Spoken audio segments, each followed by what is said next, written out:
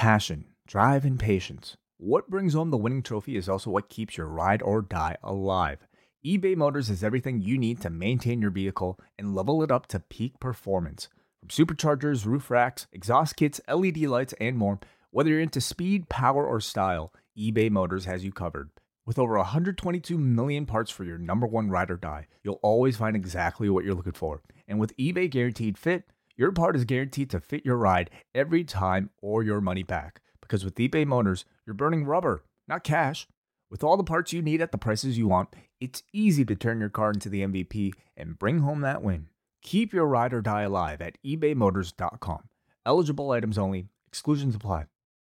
Say goodbye to your credit card rewards. Greedy corporate mega stores, led by Walmart and Target, are pushing for a law in Congress to take away your hard-earned cash back and travel points to line their pockets. The Durbin-Marshall credit card bill would enact harmful credit card routing mandates that would end credit card rewards as we know it. If you love your credit card rewards, tell your lawmakers, hands off my rewards. Tell them to oppose the Durbin-Marshall credit card bill. Hello, everybody, and welcome to another edition of WrestleNomics Radio. I'm Brandon Thurston, broadcasting live and on demand for Buffalo, New York, where today is Sunday, October the 2nd, 2022. And I'm joined, as always, by Chris Gullo to my immediate south. I think we're actually in the right configuration this time. And to my far east, the East Coast, Jesse Collins. Hello to you both. Hello. Good morning. Hi. Who are the Bills playing today? The Baltimore Ravens. Oh, the Ravens. Okay. Yeah. What are we going to talk about today, Chris Call? We are going to discuss ticket sales and TV ratings trends for WWE and AEW as Q3 2022 has come to a close. We'll also discuss something we've talked about here before, flow of talent. We're going to get into that a little bit there. But first, the passing of Antonio Inoki. Yeah. Antonio Inoki passed away, to at least our time, Friday. It was even acknowledged on SmackDown. And this has made mainstream news, not just in Japan, but ESPN has covered this, CNN has covered it, the New York Post has covered it. There's at least two stories. We've got ABC News with an article. I don't know, this has made it to like TV news, but at least online. The Guardian UK, the Hollywood Reporter covering it. Many of them noting his connection to Muhammad Ali, the famous fight. Have either of you ever actually seen the fight with Muhammad Ali? I don't think it's online right now, but at certain points I was able to find it. I haven't seen the full fight before. I have seen highlights of the fight, which makes me feel like I've seen the whole fight because there weren't many highlights in it. That makes sense. Yeah. I think I've just seen highlights, yeah. What would you say is the reputation of that fight? It's a farce. It's it was promoted heavily as a fight between the wrestler and a boxer, and then it ended up with mostly Inoki lying on his back like a porn star and kicking at Muhammad Ali's legs. I think at one point I watched the entire thing, and I thought, I'm expecting this incredibly boring fight because I read The Observer talk about how boring it is. I thought it was not that boring. And I thought that Inoki spent less time on his back than I expected him to spend, although he did spend a lot of time in what became known as the Inoki Ali position. But yeah, that was closed circuit TV, a time in 1976 before there was pay-per-view. Not the success that WrestleMania would be in closed circuit, but one of the early attempts at that. But I mean, in WrestleNomics terms, Inoki's definitely one of the biggest draws, one of the biggest stars. I guess not just in Japanese wrestling, but in wrestling in general. His retirement show in 1998, he had a long Inoki countdown building up to his retirement show in April 1998 at the Tokyo Dome, which, according to, I think this is derived from The Observer, but this is on ProWrestlingHistory.com, that drew $7 million at the gate in the Tokyo Dome. I know the lore at one point was that this drew 70,000 fans. Yes, the Tokyo Dome's very unspecific capacity that the Tokyo Dome has for wrestling. It can range anywhere from 30,000 fans to 70,000 fans. Yes.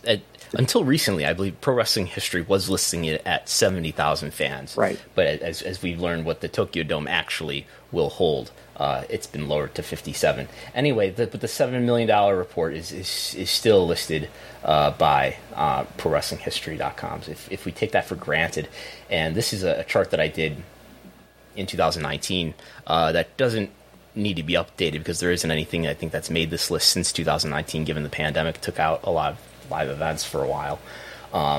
So this is the top 4 gates of all time. If we adjust this to inflation to 2019 US dollars, the top 4 are pretty recent WrestleManias between 2016 and 2019. But after that, an event that I question whether we should include here and whether we should be including the Saudi Arabia events, in which case all of the biggest gates, I don't think it's quite right to call them gates still, but all the biggest live events in terms of money would be Saudi Arabia events, because those are all $50 million each. But anyway, after those top 4, which are WrestleManias in the modern stadium era, after that we have the Pyongyang Sports Festival in North Korea, which was a New Japan WCW show. That was Antonio Inoki putting that together too, right? And that's Antonio Inoki versus Ric Flair. Yep. People were probably ordered to go; they weren't really going at their own will. But after that, we have a couple more recent WrestleManias, and then the day 2 of Pyongyang Sports Festival, Collision in Korea, as many people would know it. And then, so you could say, all these other shows kind of fit maybe an exceptional criteria. I guess obviously the modern WrestleManias are what they are, but this government show, we have this other government show, and then after that, we do have the biggest New Japan show, I guess you could say, of all time, probably, is the Inoki retirement show in 1998. Where he takes on Don Fry. But yeah, and any thoughts and memories of Antonio Inoki here? So I wrote something for Voices of Wrestling. I don't believe it's published yet, but probably will be published either today or tomorrow. On Antonio Inoki, just about his incredible confidence and his belief in himself, and how time and time again throughout his career he spurred it forward by believing that he could do pretty much anything in pro wrestling, and it motivated him to such tremendous heights. You pointed out the Inoki final, the show at the Tokyo Dome that was held, if you disqualify the Pyongyang shows, held the record for biggest gate for more than a decade. Which is ridiculously impressive when you consider just the way the inflation and the way the economy has worked and how expensive tickets have become and how many stadium shows WWE has run. The fact that it lasted from 1998 to 2013 is pretty incredible. But he also ran stadium shows before that. He was people had run stadium shows in wrestling before. There's WrestleMania 3, there's SummerSlam at Wembley, there's some other WrestleManias, but Inoki in New Japan Pro Wrestling during the late 80s and then into the 90s really kind of standardized the stadium show and running the Tokyo Dome and running a few of those buildings in Japan. Drew stadium shows for major shows constantly. In the 90s, just looking at the Pro Wrestling History international shows, which is where I had to go to find the Collision in Korea data this morning. He ran, I didn't know about this, and there isn't a lot of detailed data, but he ran a lot of stadium shows in Pakistan, apparently, that I didn't really have any idea about. No, I mean, the reason he's cracked so many, I think, mainstream media in America sources for his obituary is because he's just got an incredibly fascinating life that you don't have to know anything about professional wrestling to read his obituary and be like, this guy's career is incredible. The biggest thing to me, at least as like a historian of wrestling, is that you kind of discover that there are a few wrestlers that are really true icons in their culture. And they're not really in the United States because the way the U.S. sporting culture is, as popular as Hulk Hogan or Steve Austin can be, they don't seem to crack the true cult. They're really just small potatoes when it comes to the true cultural consciousness of a country. I feel like Ricky Dozan, Giant Baba, Antonio Inoki, and El Santo are kind of like the four that you really get taught about as kind of transcending professional wrestling, transcending sports, and becoming genuine national heroes in their countries. And, Ricky Dosan died in 1963. El Santo and Giant Baba have been dead for decades. The only one left for a really long time was Antonio Inoki. He was, for generations, he was the only true, I think, cultural icon that existed in professional wrestling, and his roots and his legacy extended all the way back to the very foundation of professional wrestling in Japan.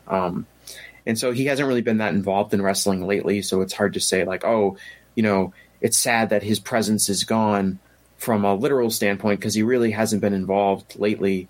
For the last few years, he's been in poor health, but it's still really sad to see someone of that legacy and that caliber who carried kind of the legacy of true cultural prominence through professional wrestling during a time period when it was way more ubiquitous in its culture. And so it's sad to see he's gone now. That whole era, that whole generation of pro wrestling, kind of cracking that mainstream appeal is gone. And it's really hard to envision it ever coming back in any culture. Yeah, he's noted as being somebody who's very influential on MMA. He tried to style himself as. Do you have something to? Yeah, I was going to bring that. One thing that I think is kind of lost on his legacy is, the offshoot promotions didn't do as well, obviously, when he was running New Japan. But he did introduce a lot of mixed martial artists to the world of professional wrestling, and some that are still doing it to this day. Josh Barnett being one of them. And I think that's huge. He blended in those two worlds before we really saw it really done in the last recent few years with Bloodsport and promotions like that. Yeah, he styled himself. I remember, my memories as being a Japanese wrestling fan, tape trader in my teens, is like getting a tape called Radical Fights that chronicled the history of New Japan from the very beginning up until the 90s, and seeing all these highlights of him fighting in pro wrestling matches, people who are from various martial arts disciplines, and then watching Pride shows, which were at their peak in the early 2000s. And I don't know what exactly his involvement was with Pride or with Dream Stage, but he would always have a moment, as he would on Tokyo Dome shows for New Japan too at the time. He would always have a moment where he would get to come out and do his entrance and do his Genki Desu Ka and the countdown, Ichi ni Sanda. I think somebody shared the video of him parachuting into the Dynamite Shockwave show in 2002, which was this huge stadium show for Pride. But yes, I have many memories of Inokiism ravaging New Japan in the early 2000s as well, which we may touch on in a way later. Also, he appeared in the Bad News Bears Go to Japan. I don't even know if you remember that movie, but that sounds familiar. That was the sequel to the Bad News Bears in 1978, and he's in that movie. He actually wrestles the little league baseball players. Yeah, I mean he was the first person to kind of really heavily promote the concept of mixed martial arts. And these were works, with the exception of the Ali fight, which was a shoot. And the Great Antonio match that turned into right. But Great Antonio that was promoted, I think, as a wrestling match, was it not? I mean, when he would wrestle Wim Vruska, the Dutch judoka Olympic champion. The promotion for it was that this is going to be a real fight. This isn't going to be like fake pro wrestling, which sounds completely absurd in the sense that if you were to promote that as real pro wrestling, you're admitting that all your other matches are fake. But that never stopped Inoki. And he would wrestle he'd fight these karate guys, and he'd fight a lot of judokas, and was the first person to kind of present this product of what would happen if this person that's a master of one discipline fought another person who's a master of another discipline. And obviously that would eventually take off with the first UFC show, and then obviously the explosion of growth in MMA across the world. Mm-hmm. Okay. There's going to be a show that John Pollock and W.H. Park are going to do, where they're going to go into a lot more depth about the life and career of Antonio Inoki, and that'll be out Sunday, which is today as we're recording this. But we'll go on to other things, including WWE and AEW business in Q3. Chris Colo, if people want to participate, how do they do that? Yeah, so if you're looking at your little YouTube stream there, under where you can ask a question, there's a $. So when you ask your question, put a super chat amount, any amount you see fit for the question, and we'll answer them either throughout the show or at the end of the show, depending on the timeliness of the question. So it is October 2nd, which means we're at the end of a calendar quarter. Our calendar quarter just ended on September 30th. WWE, for example, uses the calendar year as their fiscal year. So their Q3 has just ended. They'll probably report earnings, usually around Halloween times when they do their Q3 report. So we're going to go through some stuff. I'm not going to dig into like Google Trends or YouTube today, but we're going to go through attendance first, probably TV ratings later, and just look at where things are. So I wanted to bring this out too, that there are like 3 different ways to talk about, I guess, at least WrestleNomics subjects. And I feel like in most wrestling related discussions that I hear, there isn't all of these things aren't fully explored. I think first we can talk about data, which in our case, in like the purest form, is just like numbers and strings in a spreadsheet. And data is usually too big and too complicated and too complex for anybody to just simply look at it and the narrative to be obvious. And then what we do here sometimes is we do analysis, which is where we look at the data and we tell you that based on the data, we can say such and such is the case. You know, the TV ratings were up 32% compared to a year ago or something like that. That's what I think is analysis.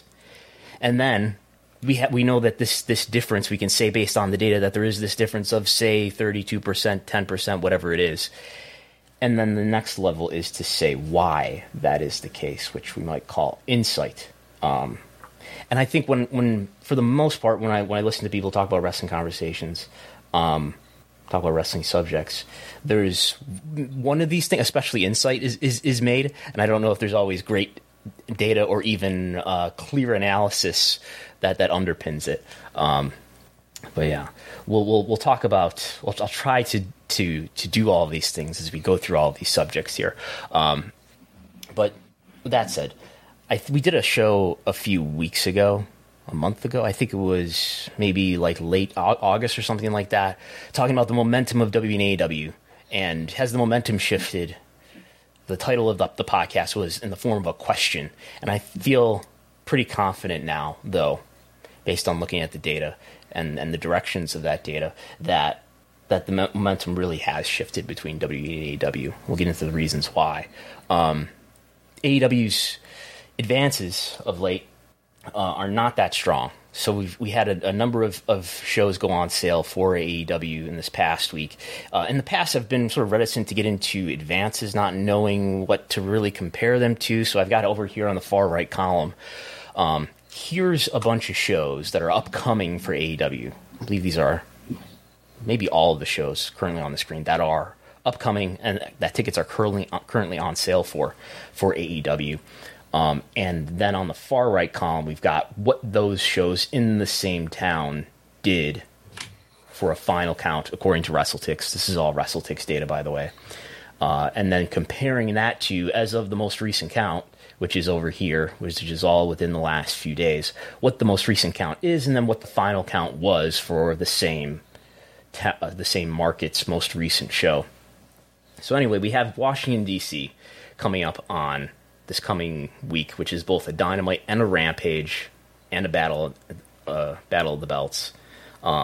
That's at just over 2,000 for the Dynamite, just under 2,000 for the Friday Rampage and Battle of the Belts. Last time they were there, they did 3,200. Now, maybe you could say, like, a lot of the demand for that is spread across these two events. You could say, well, really, if you combine them, they're doing over 4,000 tickets out, which would be more than this 3,200. So maybe we put that to the side. Toronto is the first time they're visiting that market. They're going to Coca-Cola Coliseum. They got over 6,000, almost 7,000 out for the Dynamite, almost 5,000 out for the Rampage. And then I think we start to get into some clearer cases.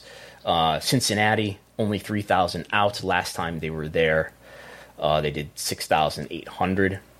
Norfolk, they're at just over 2,000. Last time they were there, they did over 4,800.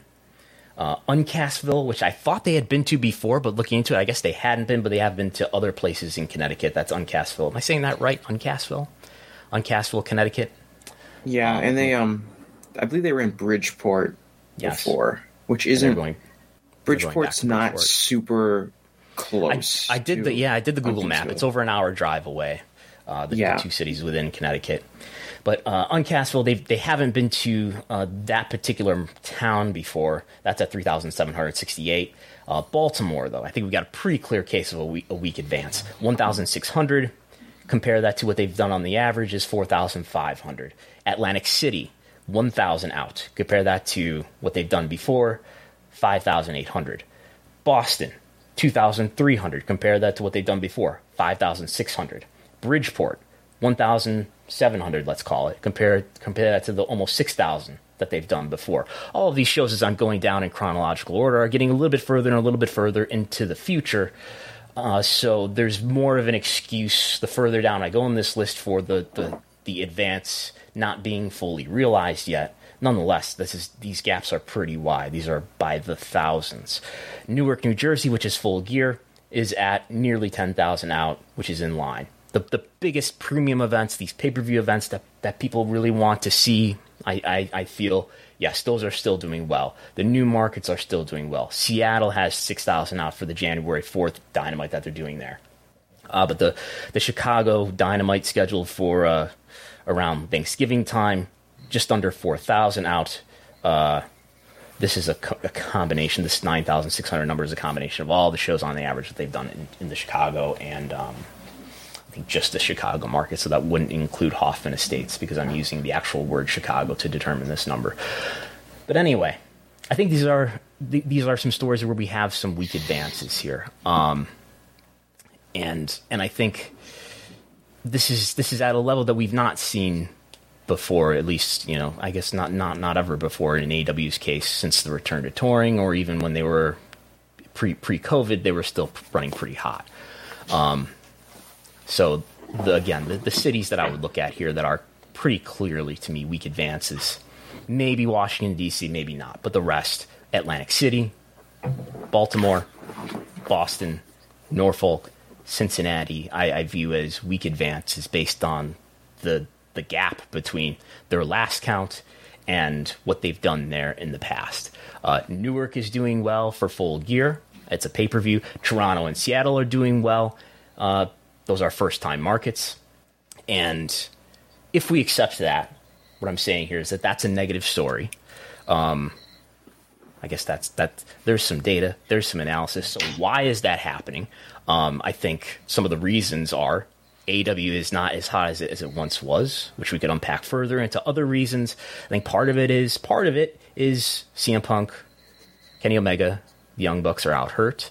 I think Tony Khan not being universally cheered anymore, getting mixed reactions, getting some boos when he comes out and does his hyping up of the crowd, which I've read has continued to happen in places beyond where we saw it happen in person in Buffalo. I think that should tell you something about the brand perception of AEW. And there's other less significant problems that are particular to the live events business for AEW. I think they're spending Toronto on a 2-day Rampage and Dynamite in a mid-tier venue. They've done things like insisting on running in the Now Arena in Hoffman Estates in a location that's not convenient, where they could have done better business on that all-out weekend, maybe. And who knows what their momentum will be like when they reach other markets, including the UK, which they should be able to have sort of a tailwind there in terms of having a strong fan base there that has not been served with live events yet. But we don't know when they're going to make it to the United Kingdom. So I'll stop there before I go any further. Any thoughts or things to add or question there? I think you touched on the first major one, which is what I would say would be that. So CM Punk, who I think we all kind of accept has been AEW's biggest singular business mover, is not advertised for these shows, and neither is Kenny Omega or the Young Bucks. So you're missing, if you combine the Young Bucks if you consider the Young Bucks one act, you're missing 3 out of probably the 6 most prominent acts in the company off of these cards, which I think logically hurts. I think one thing I'm interested in seeing is if the trend of ticket buying is maybe a little different for AEW than it had been in the past. I think in the past we saw their trend has been selling almost all of their tickets right as they go on sale, and then adding very few tickets kind of as the day approaches. Obviously, with the week advances, now we can logically assume that they're going to draw significantly less because in the past they would sell more. I'm wondering if perhaps I still think they're going to be down from where they were before, but I wonder if the habits of the ticket buying public are a little bit different. I wonder if people are now like, okay, I don't have to buy my tickets right away. I can wait, maybe see what the card looks like, maybe see what my schedule is like in the weeks leading up to the event. I'm wondering if we're seeing more of a trend in ticket sales, similar to how WWE fans tend to buy tickets. WWE fans tend to WWE tends to sell or at least distribute a lot more tickets in the weeks leading up to a show and have maybe a lower percentage of first day ticket sales than AEW. I wonder if maybe that is going to play a factor. But I'm curious to see if that is a potentially what I'm really curious to see what some of these week advances end up looking like, especially in some of these markets like Chicago and Boston and Baltimore, where we have kind of multiple examples of how they've drawn there. I think it's time to kind of step back away from the repeat markets for a while, especially a lot in the Northeast, and, give Philadelphia a break, give Boston a break, give them a break for a little bit. And really, honestly, you're starting in Seattle in January and really focus on the West Coast in the beginning of the year, especially the winter months. Focus on the West Coast. I'd like to see more shows added. We talked about Phoenix and them going back to Salt Lake City and Denver. Like, that's what they should be focusing on the beginning of 2023.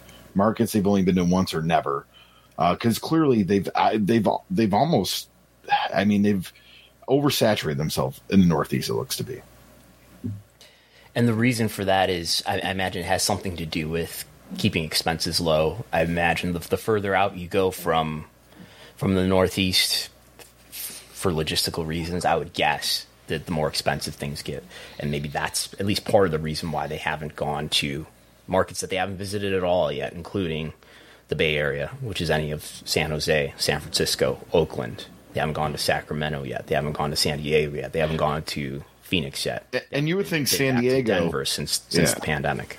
San Diego would be a no-brainer too, with the influence of Lucha Libre on the shows too. Like, the fact that they're not running San Diego, it's interesting. Well, they could also run like WWE runs all the time: El Paso, Laredo, Corpus Christi, these other border towns that they could potentially draw well. You could bring in someone from AAA if you wanted to. You have Rush, who is obviously one of the biggest draws in Mexico and was for a long time on the roster, in addition to the Lucha Brothers. I think I don't know, but I don't know if they run the Northeast too much. I think just in my personal experience, they come to Boston about the same amount of time as WWE comes to Boston. And, WWE has 2 tours, but I don't necessarily think that like running Boston, running New York, running Philadelphia 3 or 4 times a year is too much. Maybe it's different for AEW than it is for WWE, but I do think they need to explore new markets. I think you look at, I think they really missed an opportunity to get in some of these, Western and prairie Canadian cities before WWE did, because you look at the business that WWE did in Winnipeg, the business WWE did in Edmonton, some of their biggest crowds for television tapings this year. And a lot of that was probably because, WWE's doing better selling tickets, but they were also the first major wrestling shows those markets have had since the pandemic started. And I think AEW, if they do go into those markets, and I'm really surprised they haven't been to Winnipeg yet. It's such an easy show for them to run, in my opinion. Maybe they're getting frozen out of an arena, or for all I know. But I think that they missed an opportunity to be first in those markets for the kind of return to pro wrestling in those cities. WWE got them first, and WWE did huge business. But those are other markets that you would probably want to explore. They have... I don't know if Kenny Omega comes back to the company or when he comes back to the company, they have plenty of theoretically Canadian drawing talent. They have Chris Jericho. They have Kenny Omega. So I think those are markets that you need to explore in addition to some of the West Coast markets that they've also ignored. I mean, they haven't been to Montreal. They haven't been to Ottawa. They haven't been. They're going to Toronto, and that's it. They haven't been to any other of the major markets in Canada. So those are all other major markets that you can see them drawing very well in. So that's a quick look at what's happening with AEW live events, and we'll get into some TV ratings later. And this is to move to WWE. This has now been 2 months. It's only 2 months now since July 22nd. Does anybody know what happened on July 22nd? I'm considering campaigning for it to be a national holiday. Was that Vince? That is the day that Vince McMahon resigned from all positions in WWE on a permanent basis. Whoa, Brandon. He retired. He didn't resign. I asked, and I was told that there was essentially no difference between retirement and resignation. But yes, he retired, as the press release said. So for years, I've been going on about Vince and how Vince is a detriment to creative and how that does affect WWE economically, despite this massive tailwind of media rights fees. And it's a very hard argument to prove.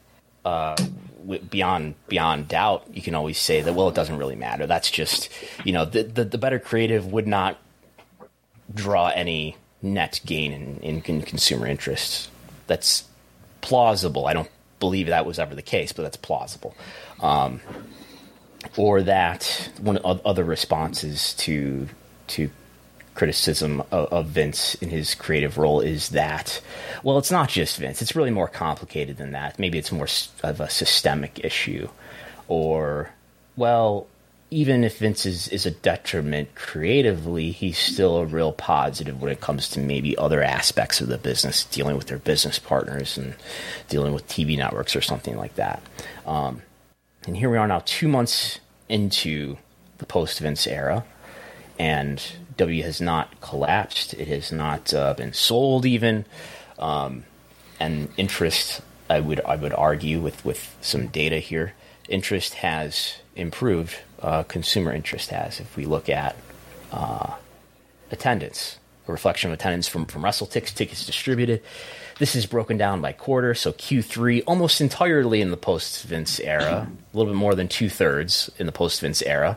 And we have Raw doing better in this Q3 than the return to touring Q3.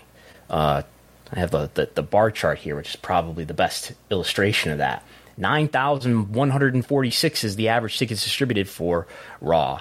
Compare that to the return to touring, which was buoyed by pent-up demand that we talked so much about. And you can see that reflected in what SmackDown did in that quarter, too. SmackDown was almost at that level, 8,600 compared to the 9,300 that it did. So this quarter for SmackDown is better than any of these 3 quarters in between. This quarter that just ended for Raw is better than these quarters in between and better than the return to touring quarter.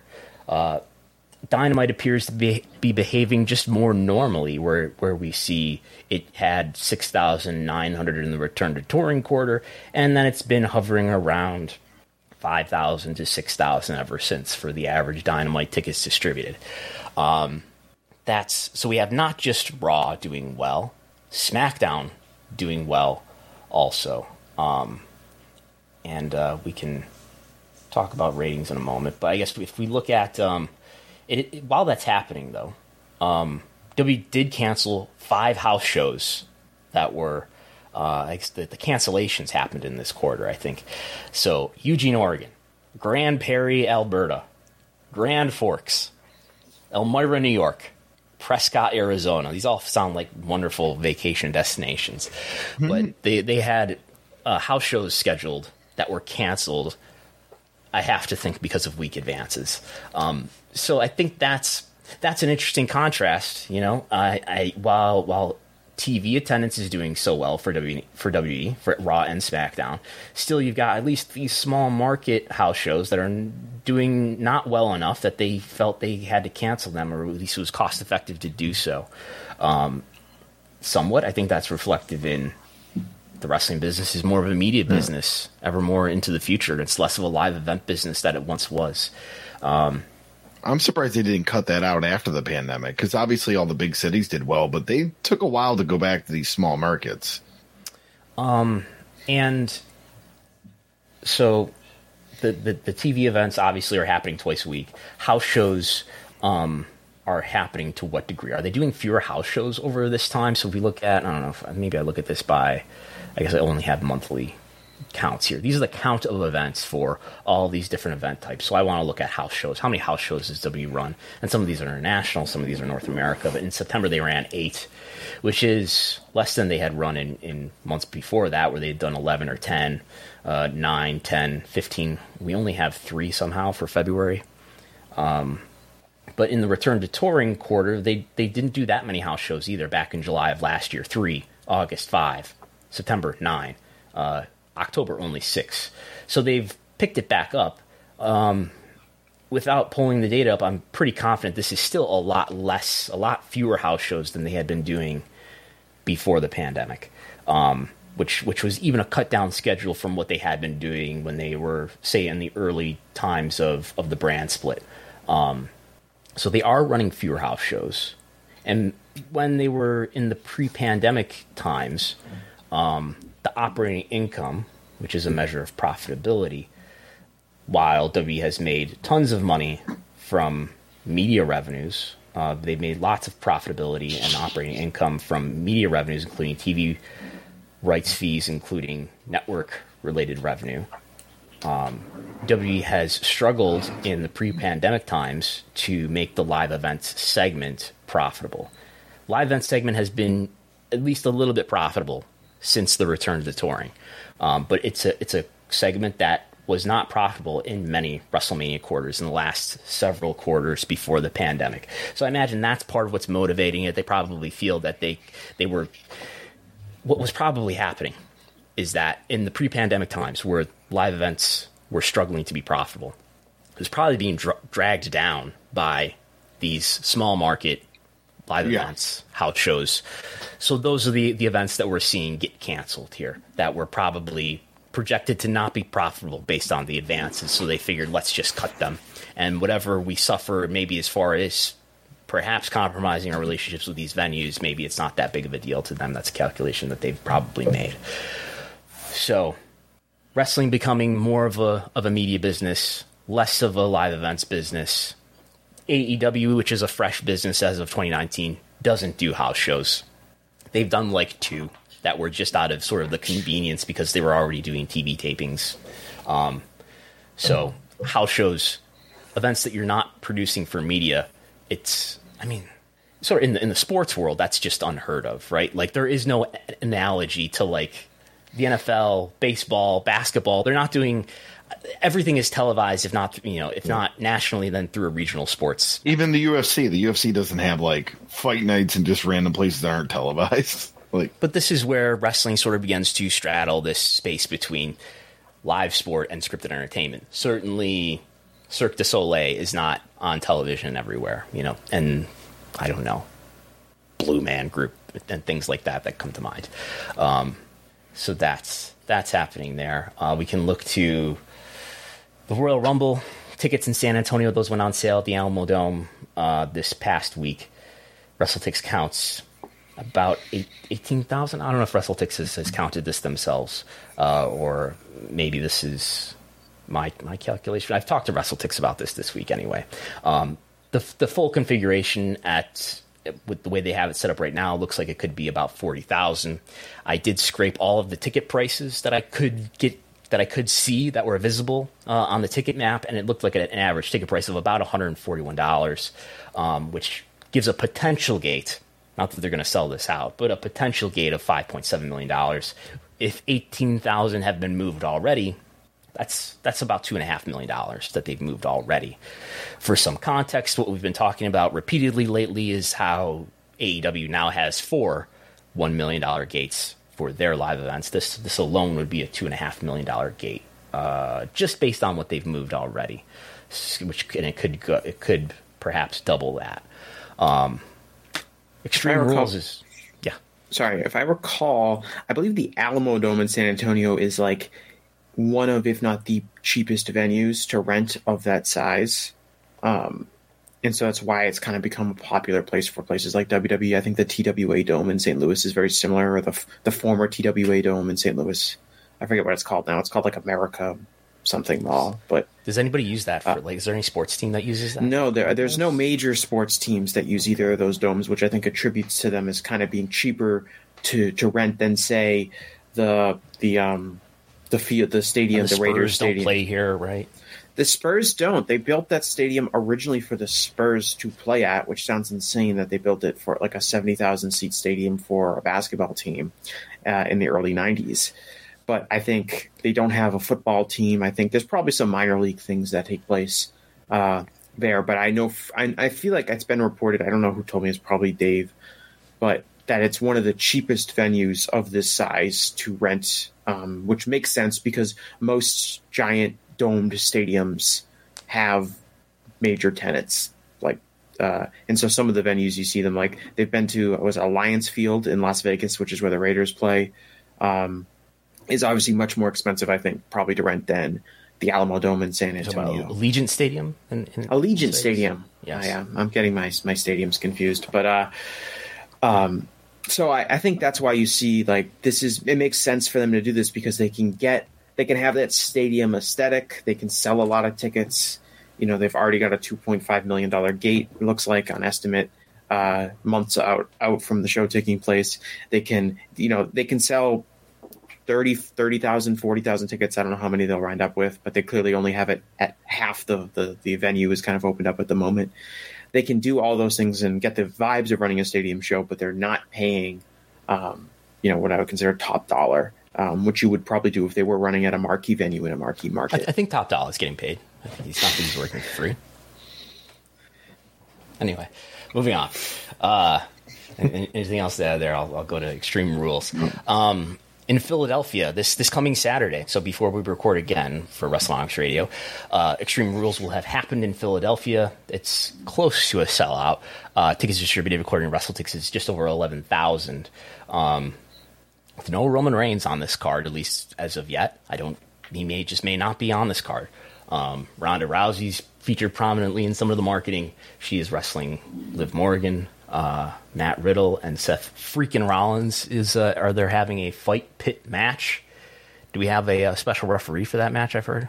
Yeah, we do. We talked last week about celebrities in wrestling. Well, UFC legend Daniel Cormier is going to be the special guest referee for this fight pit match between Riddle and Rollins. And Cormier was somebody that's been rumored for years to be involved in pro wrestling. Never had. I was trying to find out. I was trying to see if Nick Khan ever represented him, but he did not. Because I was trying to see where that connection really came from. But I know he is a fan of wrestling. So yeah. Sean Ross Sapp likes to bring up when I was with Fightful in 2016, there was a UFC in Buffalo. And it was like days after WrestleMania that year, and like I talked to him in like the scrum time, and we, I don't know, I must have mentioned like the WrestleMania gate doing $17.3 million or something like that, and he's a big wrestling fan, so it's not surprising to see him involved here. I wouldn't be surprised to see him have a match or something. Has he appeared on WWE television before? I don't think so. Yeah, I can't tell if this is just because, like you said, he's been rumored to be doing stuff. I'm sure there's been lines in The Observer that I've read that said there's talk about Daniel Cormier coming in for potentially a WrestleMania match or something like that. But I feel like he's made wrestling references publicly. Has he like appeared on commentary before? Like, I feel like he's been involved in some capacity at some point. I don't think he's ever been really on screen, but this Philadelphia show is really, really interesting. I mean, the ticket sales, I would say, are pretty strong for what would be decisively a B pay-per-view. I wonder, I'm curious looking at like the future WWE advances, at least in the United States, and seeing if their ticket, if that kind of, we're starting to see a little bit of cool down from the original, like selling out Boston, selling out Madison Square Garden, those huge attendances that they were drawing right as soon as Triple H kind of took over. But this show seems to be still feeling with that momentum, despite the fact that this card doesn't feel like it's a an A-level card. Obviously, there's no Roman Reigns on it, and it doesn't seem like there's likely going to be, but it's still a really strong performance for WWE pay-per-views. I'm sure I'd be interested in seeing if you looked at their how well the B pay-per-views have drawn in WWE, how many of them are close to kind of like this 12,000 attendance mark. So next is Survivor Series, which I think is debatable whether we consider it a B. Certainly, traditionally, it's one of the no, that's an A. No, that's an A. Yeah. In terms of pay-per-view buys, historically though, it's performed like a B pay-per-view, but right, it's a but brand I think that has the a brand strong history. history. I'm talking about like now, I guess like last year or two. Like Survivor Series tickets didn't sell super well last year, and they were running in New York City, which theoretically should be their strongest market. And that was an early sign of how much better WWE's ticket sales were doing, was that they sold out Survivor Series in Boston this year. They pretty much have sold it out like right away, as opposed to last year. If you remember, the ticket sales were very slow in at Barclays, and that shouldn't have been the case. I mean, you should have been selling much quicker in Barclays, I think, under historical precedent. So, but I would consider this show a huge success from a drawing standpoint. It'll be interesting to see if it maintains like buzz. Like, it'll be interesting to see how it compares like Google trend wise to some of the previous WWE shows under the Triple H era.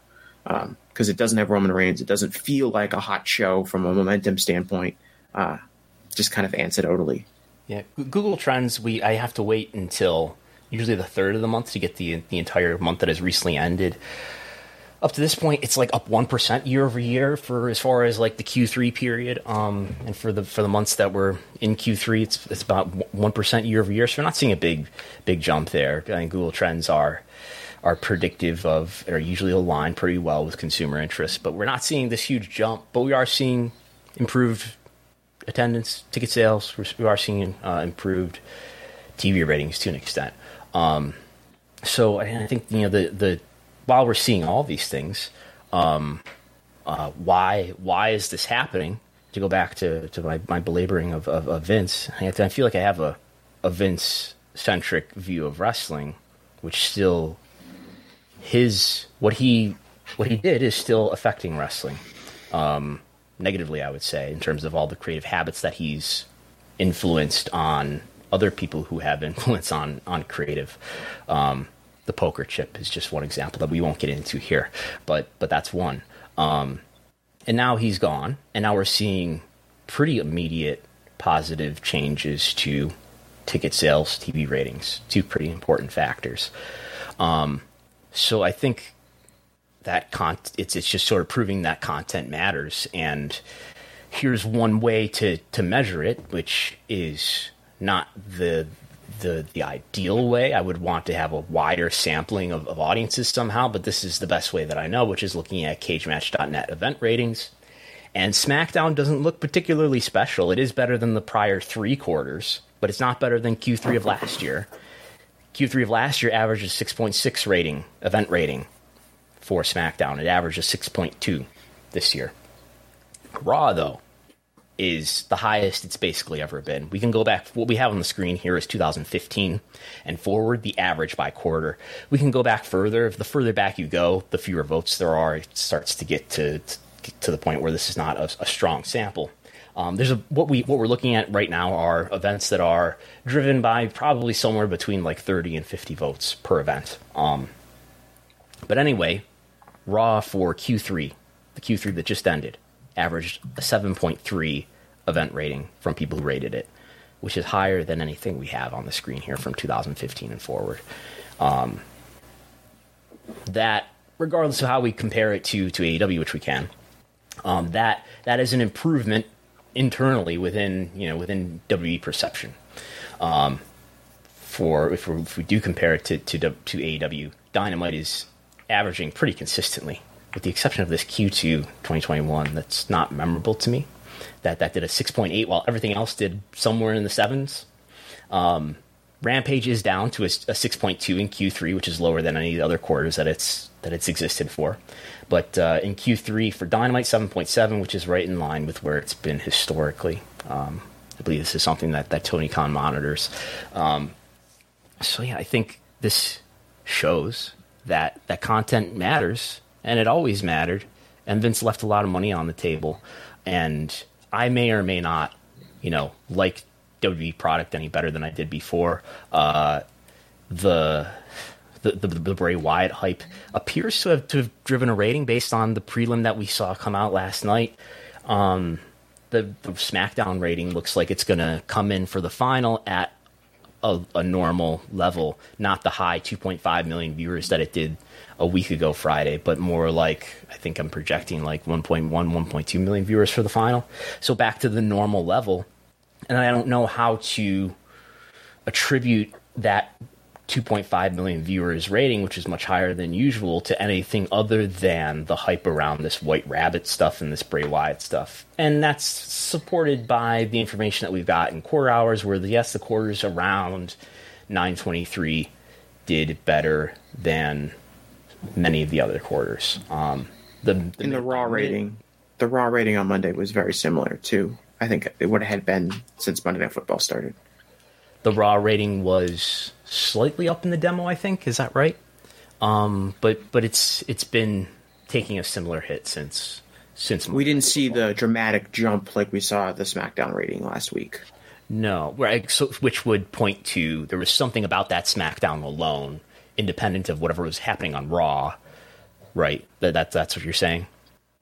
Yes, it seemed. Well, if we're going to indicate that, like specifically the 923 Bray Wyatt tease was what drove the rating, then we haven't seen that reflected in any other WWE programming in addition to, besides that one SmackDown. It didn't reflect, well, this week's SmackDown appears to have been normal. Raw on Monday appeared to have been normal. We didn't see a similar spike except for that particular episode of SmackDown.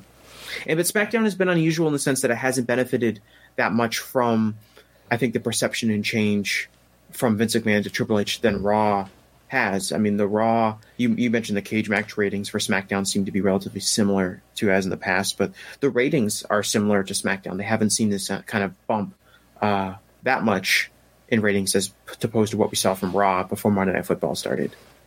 Yeah, I have a part of the Wrestlenomics Future spreadsheet that is calculating exactly what the ratings difference is in the post Vince era versus the same time of the end of the Vince era, and we have what Raw is up in total viewership 10%.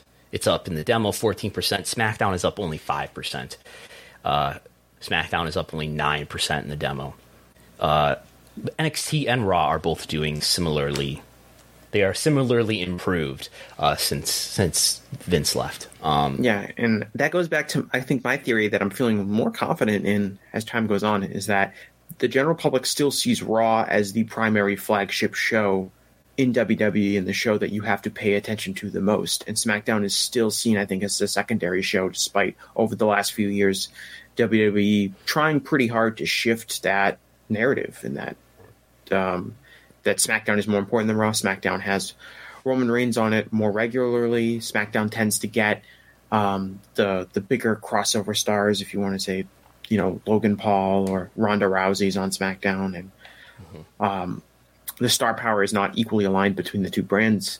Yet I feel like Raw, at least to the audience that seems to be coming back to the product with Triple H in charge, those people are tuning into Raw and not necessarily SmackDown at the same rate.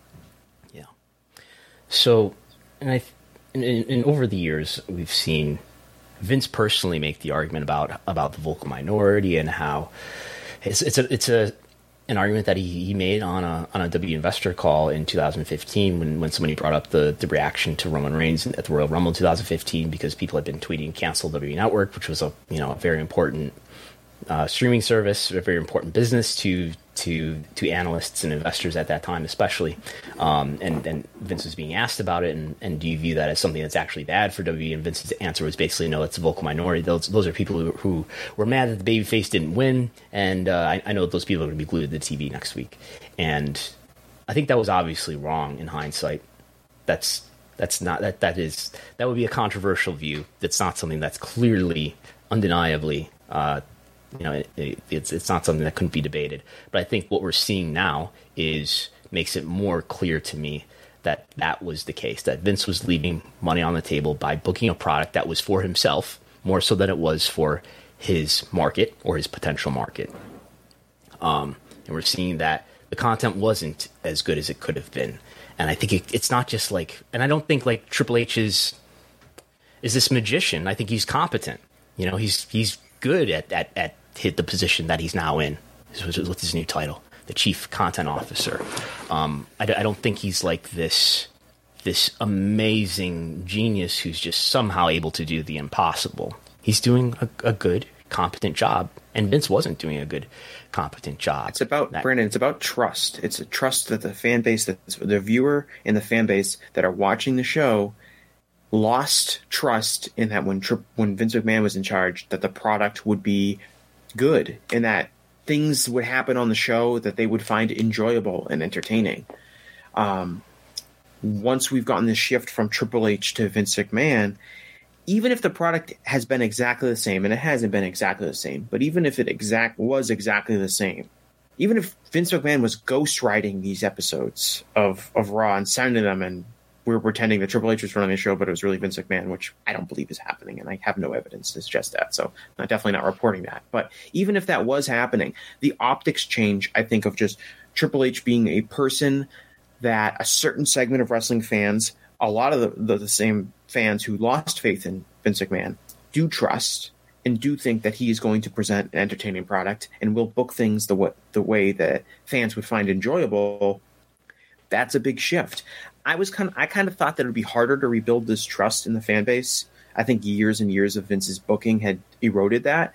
I was wrong. There's been a huge shift, I think, tonally, not just reflected in more people tuning into the shows, but just if you go in cage match ratings, but if you just go online, I feel like the attitude towards WWE from a lot of people who maybe previously were more cynical about it is much more positive with Triple H in charge, because they have confidence and trust that Triple H is going to book a solid product. And that just didn't exist with Vince McMahon. It seemed like he had kind of reached the end of his capacity to do that, and we were going to drift off further and further away as he continued to kind of, age out of being an entertaining writer and someone that understood his own fan base.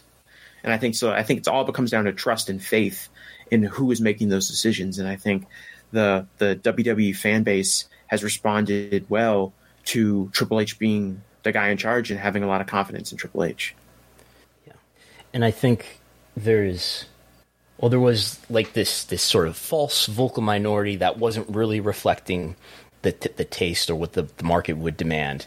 In Vince's view, there was this group of people who were just misleading about what the market would really accept or want. I think not everybody is convinced, clearly, and not everybody is, ready to even sample WWE again. But some people are, as evidenced by the improvement in ticket sales and as evidenced by the improvement in TV ratings. And I think there's still like there's all different media, right? And there's been like Malachi Black talking about media and whatnot. And I don't ever want to paint wrestling media with one brush, but there's clearly like a media that is scared to death to say anything critical about Vince and to view recent months' events as, wow, Triple H is great. Isn't he amazing? Wow.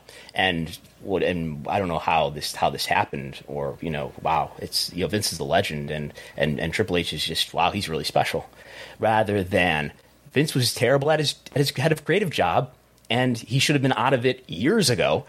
And finally there's somebody who's a lot more competent and whose performance is correlating with the improvement of consumer metrics.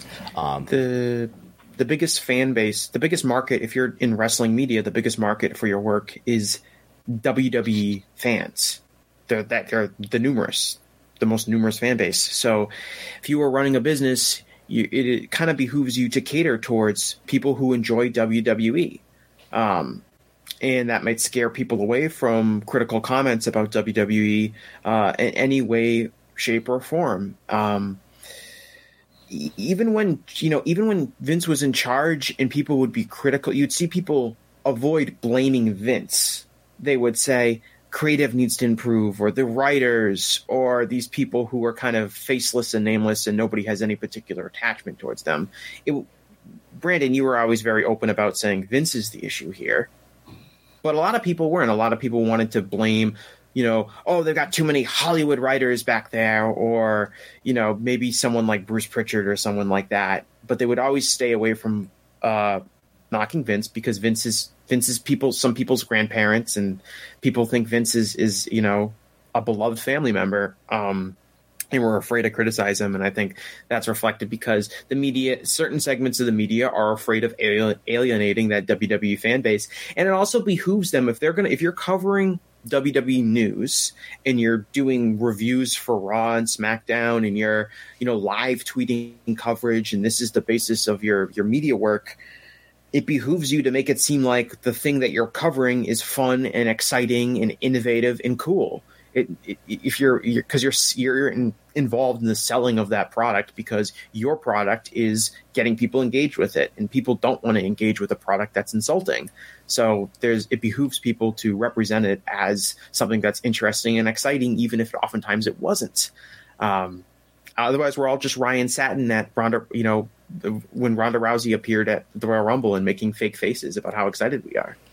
And I'm not as prepared to question everybody's sincerity about whether or not they really believe the things that they no people really it's not as I don't want to come across as something I've learned recently, really, with Triple H taking over, is that there are a lot more people are a lot more sincere about this than I maybe previously give them credit for. That I was just assuming that people were cynically abiding by the WWE company line because they were afraid to alienate the WWE fan base. But a lot of people also genuinely have tremendous sympathy towards WWE and want WWE to be better so bad that they're willing to look at it with a very much optimistic perspective, as opposed to perhaps a more realistic based cynicism that I've certainly developed over the years, and I'm sure other people that have talked about this online have. Let me finish this point, because I'm gonna burn W fans, and now I'm gonna burn AEW fans too. So there's that.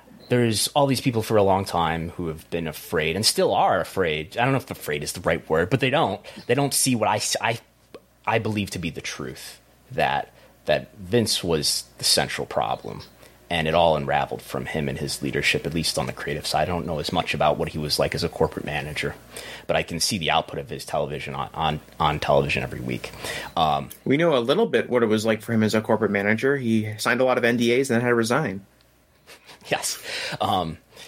So there's that. And then there's what I would perceive to be the AEW hardcores who I think there's people who are still rooting for AEW or WWE as if they are wrestlers or as if they are sports teams who want to see AEW succeed from a business perspective. And it's somewhat zero sum in their view with WWE, which to a degree, yes, they definitely are competing. And those people have, and so this is sort of related to the error of Vince too, in that there's an unwillingness to accept that WWE has improved in some real way, if through perception only. It doesn't matter whether or not I'm a fan of The Fiend to acknowledge that The Fiend appeared to have pulled a rating on 2 Fridays ago. And the greatest sin that every wrestler, I don't know if it's the greatest, but the sin, the temptation of every wrestling promoter and pundit, including me, with my love example for All Japan in the 90s, is that we all make the argument that the type of product that would appeal to the widest possible market just incidentally happens to be the kind of product that I would like best. Vince has made that error, and every pundit has made that error, and every wrestling promoter in some way, I would argue, you could find making that error to some degree, including Tony Khan as well. And in the case of what I'll call the AEW hardcores, can you blame them for being so distrustful of WWE? I wouldn't necessarily blame them. They've been numbed by decades of Vince McMahon's abysmal creative, and they've been numbed by the sort of everybody pretending that the Emperor is really wearing these beautiful clothes, and nobody wants to say a critical word about him. And despite all of these sexual misconduct allegations, and despite consecutive years of declining consumer metrics and poor content, it feels deeply like this nihilistic product that lives in a nihilistic creative universe where the characters live and it feels like this nihilistic universe in which the business lives. And that's all changing somewhat. And it's changed since July 22nd. And it's changed a lot of things for for everybody in the industry, and it's changed a lot for AEW, to prove that content matters and that creative leadership really does matter. And it really was, to some degree, just as simple as that. All right. And here's a bigger, broader investor question. Do the investors get that? I would argue that I'm almost making a straw man, but this prototypical AEW hardcore who's still skeptical, fairly enough, skeptical of WWE. I don't think they fully grasp what's happening in the business in the way that I'm just describing it. Does the WWE investor fully grasp it? This stock price went up, it's been climbing gradually over the last. This is year to date that we're looking at right now, while the rest of the stock market is down by, I think we have it here, is down by 25%, 33%, 21%, depending on which index you look at. WWE stock price is up 40% year to date. In any case, since July, I'll use my laser pointer here. Here's July, where it's down to like in the low 60s. And since that point, it's grown now. We're up to $70. It's been up higher in recent months, but it's up from where it was. I guess this is late June.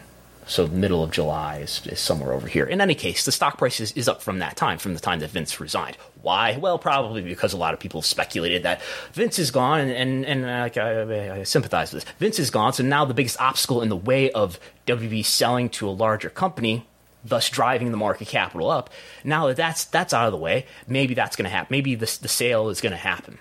The sale has not happened immediately. I see no reason to believe that the sale is going to happen imminently.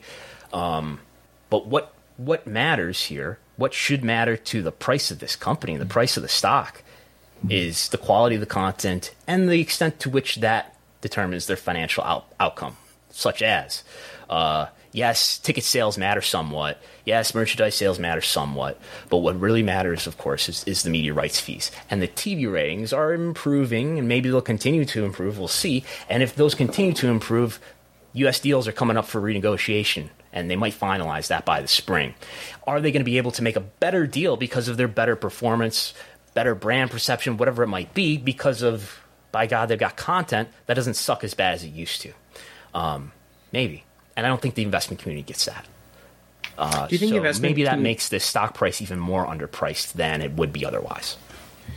Do you think the investment community has, now that Vince is gone, has more confidence in Nick Khan having maybe more unilateral control over WWE's business and isn't dealing necessarily with having to work under Vince? He's more in control. I guess he's working, under Stephanie and the board of directors, and Triple H is involved in some capacity, but it feels like Nick Khan wields more power without Vince than he did before. And does that, I think the presence of Nick Khan in WWE from a corporate perspective has made the company seem more companies is seen more positively in the investment community. Do you think that could potentially be a factor in the sense that now we're seeing Nick Khan fully with both hands on the wheel, and what kind of business moves he can make? I think it's really interesting that that's the point I'll save for later. I think the investment community really, really trusts and is really impressed with Nick Khan. I don't think that they were I don't think they significantly trusted him more than they trusted Vince. Okay. Wrongly so. I think there's in the investment community, this is my perception, speculation, I guess, that they viewed Vince as this magical founder that they were in awe of, and wow, he built a really, really successful business. So he must get it. He must know, even though perhaps for the last 20 years, at least creatively, he did not. Let me finish this point. Yeah. When they had Barrios and Wilson, I don't see them as leaders who the investment community trusted as much and were as impressed as much as they are impressed with Nick Khan, especially in this situation where the big bulk of the value comes from negotiating TV rights, which he has a proven track record of success with. That was just going to be my point. Like, Vince leaving, what was the real fear? I mean, they were on track to get a historic TV rights deal no matter what. He gets this business in a way that nobody else can. Yeah, but even if the ratings dropped, right? Even if they were, just at 1 million for Raw and SmackDown was 1.5, they're still probably getting a pretty large increase. So there really wasn't any true fear, I don't think, if you logistically look at it, with Vince leaving. as an investor. I think the argument is the argument that we see in those risk factors around Vincent K. McMahon. And if we lose his services, he's our head of creative. And there's other things too, maybe that are connected to other duties that he did with WWE. But I think that's the argument, that if you lose this founder and his leadership, I think it was, and that's an argument that WWE itself made. So, yeah. But I think to a degree that the investment community internalized that, and by the way, we're articulating an investment community as if it's. I think what ultimately drives the stock price is financial institutions' deference to stock analysts who write their stock analyst reports, who place price targets at such and such, and they write a justification about why. So that's what it is. It's certainly not wrestling media punditry and things like that. It's not WrestleNomics. What we do doesn't move the stock price, as far as I know. So it's in some ways a superficial analysis of the company, I would say, compared to my beliefs. In other ways, though, there are things definitely that the wrestling media overemphasizes, at least if the conversation is about the price of the company and the price of the stock. The creative matters somewhat, but it's very nuanced, which hopefully we're getting across here. Say goodbye to your credit card rewards. Greedy corporate mega stores, led by Walmart and Target, are pushing for a law in Congress to take away your hard-earned cash back and travel points to line their pockets. The Durbin-Marshall credit card bill would enact harmful credit card routing mandates that would end credit card rewards as we know it. If you love your credit card rewards, tell your lawmakers, hands off my rewards. Tell them to oppose the Durbin-Marshall credit card bill. Anyway, now we're an hour in. Yes. Well, and that topic was about an hour. So, all right. Let me make this point quickly. I know I've got a lot of slides here, but hopefully we can do this quickly. As far as WAEW, which will be of particular interest, I think, to a lot of people listening, right? The comparison between W and AEW really gets people fired up, and it's a fascinating story, right? I think what will tell you about the momentum of WWE and AEW going forward is watch the flow of talent. I think that's told us the story before. To be clear, I think up until this summer, the momentum, these companies are vastly different sizes, right? To be clear, WWE makes like 10 times the revenue that AEW does. However, the momentum was in the favor of AEW. The momentum was either neutral or negative towards WWE, especially if we're talking like 2016 and forward. In any case, you watch the flow of talent. I think that's pretty consistent with how that momentum. God, what do we mean by momentum? We'll forego unpacking that right now. But the momentum follows the flow of talent. Historical examples. In the mid-'90s, talent left the WWF. A lot of top talent left the WWF to go to WCW, including Hulk Hogan, Randy Savage, Ric Flair, Roddy Piper. They were in the WWF in the early 90s. They went to WCW in the mid-'90s. In the mid-'90s, WCW's business improved, while WWF's business was disimproving or stagnant. In a time where consumer interest was largely what drove the businesses of these companies. And then in the late 90s, we saw WWF become the hottest company that's ever really existed in the history of the wrestling business, and the talent flowed the other way, including the Big Show Paul White, Big Nasty, as he was known for a week or two. Chris Jericho moved from WCW to WWF. The Radicals, including Perry Saturn, Eddie Guerrero, Chris Benoit, Dean Malenko, moved from WCW to the WWF, consistent with the timing of the change in momentum from WCW to the WWF. Up until recently, we've seen a lot of talent flow from WWE, who left ostensibly the most powerful wrestling company in the history of the wrestling business, who have the largest platforms, who can afford to pay you the most money. We saw a lot of wrestlers leave WWE to go to AEW right up until very recently, and who knows if it'll stop. I'm not necessarily predicting the future here, but we saw people including I don't know if CM Punk counts, but Jon Moxley, Chris Jericho, Bryan Danielson, Paul White, Malachi Black, Andrade, what's Rusev? Miro, Brody Lee, Matt Hardy, Jeff Hardy.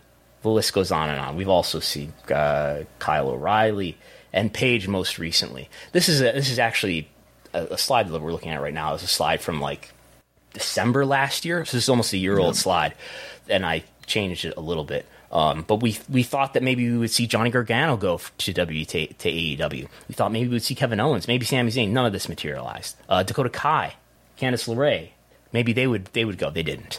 I have more to say about that. We'll hold off. And now, maybe are we going to see the movement of talent from AEW to WWE? That's something that I'm saying here. Keep your eye on. And we've seen one example of that, and I'm sure everybody knows this, which is Cody Rhodes going from AEW to WWE.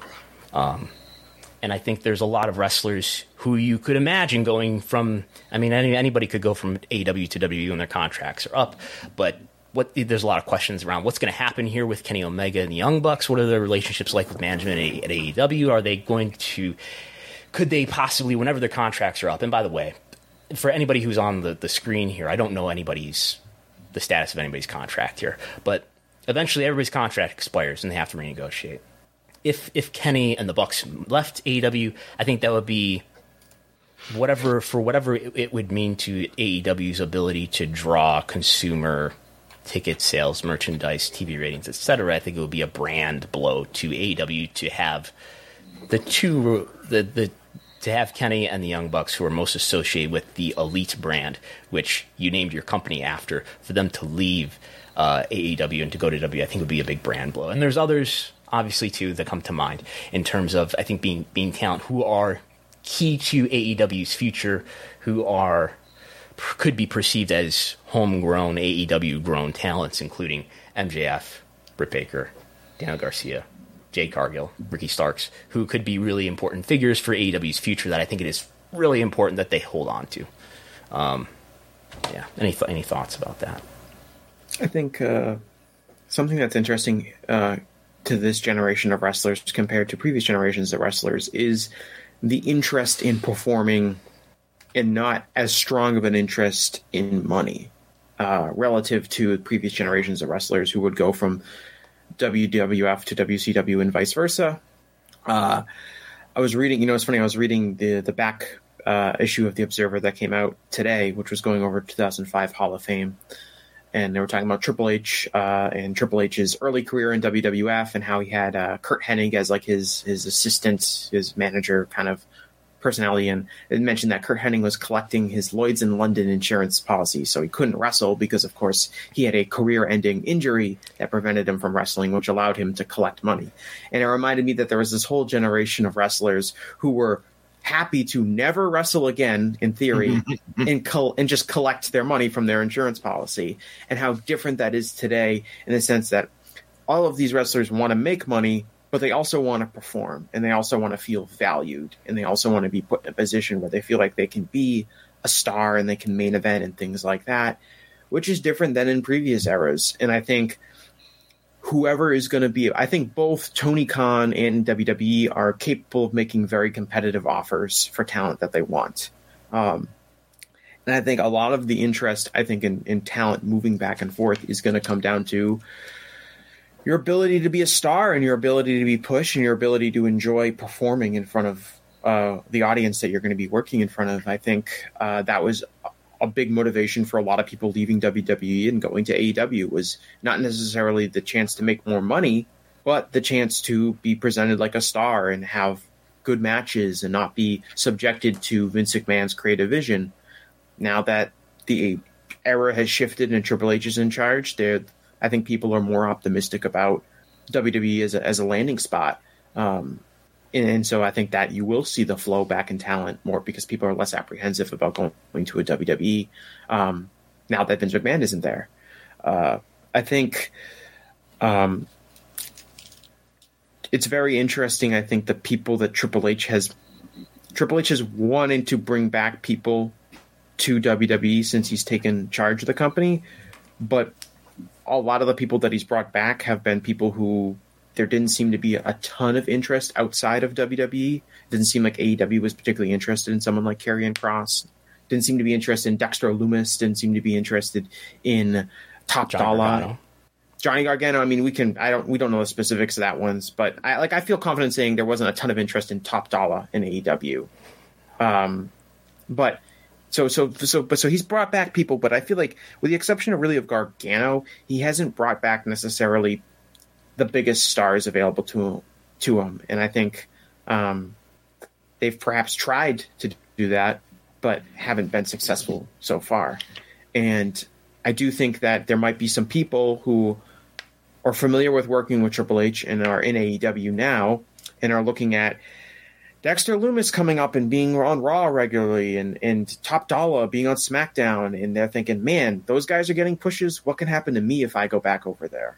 And I think that is a motivating factor as well, in addition to the fact that WWE can pay a lot of money. I'm going to pay attention closely to the Sasha Banks situation because that's really shows you, I think it's going to be a big momentum thing. Does she go back to WWE or does AEW maybe actually get one up? I would be very, very shocked if she went to AEW. I guess I can add this. Like, in the next few years, we may be in this. There's, to be crude, there may be two possible outcomes. We may just see sort of this competitive back and forth, which I think is what most people are imagining and expecting. That the people's contracts will come up, and that's great for business. And it's great for wrestlers, and there's going to be bidding between companies for certain talent. And maybe some people will go one way and some people will go the other way. What I think, if I were WWE, I would want to create, and this is why Cody not being buried right away was very important. Which credit to Vince for not screwing that up. Thank you, Vince. If I were advising WWE, I would tell them it's really important to create a perception that. For AEW talent, that if you come here, we will treat you well. You'll be creatively fulfilled, and I think it's really important for them to create a perception that this is the place where maybe you can do good things there, but if you want to really do things at the next level, this is where you upgrade. This is the promotion that you get promoted to. You can do things at a certain level on AEW, but if you really want to do them at the highest level and be creatively satisfied while doing them. You can only main event WrestleMania. You can only main event WrestleMania in one company. Yeah, and if that becomes the perception, if that's just sort of like a foregone assumption of talent and of fans, that's a big deal. It certainly already is the perception to a lot of fans. I don't know if I'm articulating what I'm trying to say. But I mean, so right now. Up at least until July 22nd, you can go up here on the biggest stage, and you can be in the stadiums, and you can be in front of the biggest TV audiences. But it's not. If I were a wrestler in this situation, it's not creatively fulfilling. I don't feel like it's anything that even approaches a meritocracy in terms of I can perform well. It doesn't really matter if I perform well. It sort of does, but not really. It doesn't really matter if I'm talented, or it doesn't really matter if I'm an effective professional wrestler, because Vince is going to book to his biases, to his liking. So whether or not I'm really excellent at my job doesn't matter as much as some other factors that may as well be arbitrary. Is it mainly creative fulfillment that I'm talking about then? I guess that's a big piece of it. It feels to me, I guess, I assume that a lot of fans view, despite their vast difference in the sizes of their business, I feel a lot of fans view WWE and AEW as very comparable profiles, if that makes sense.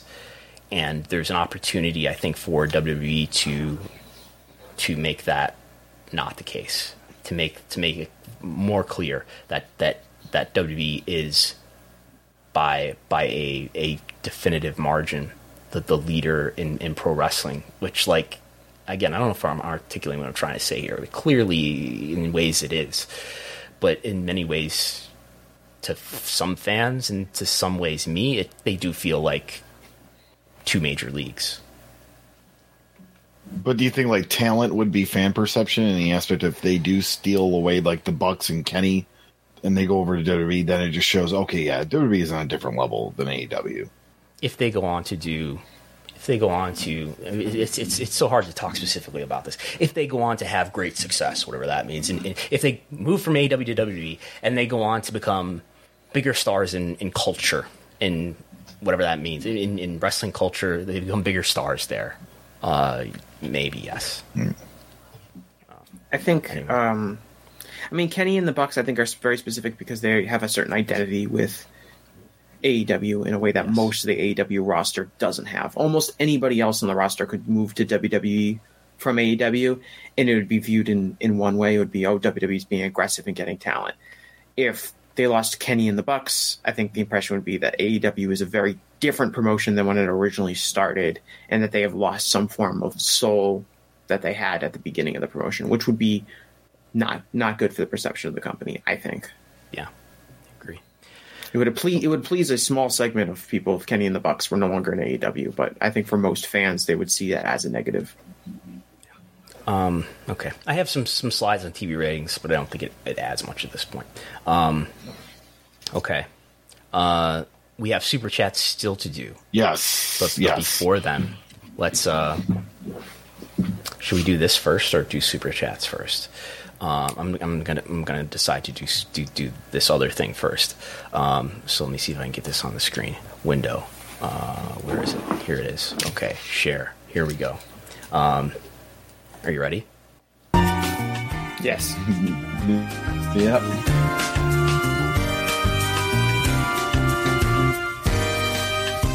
We're going to play a game that some people call WrestleNomics Jeopardy. The first time ever that we've done WrestleNomics Jeopardy here with Jesse. In the past, this has been a solitary event for Golo alone.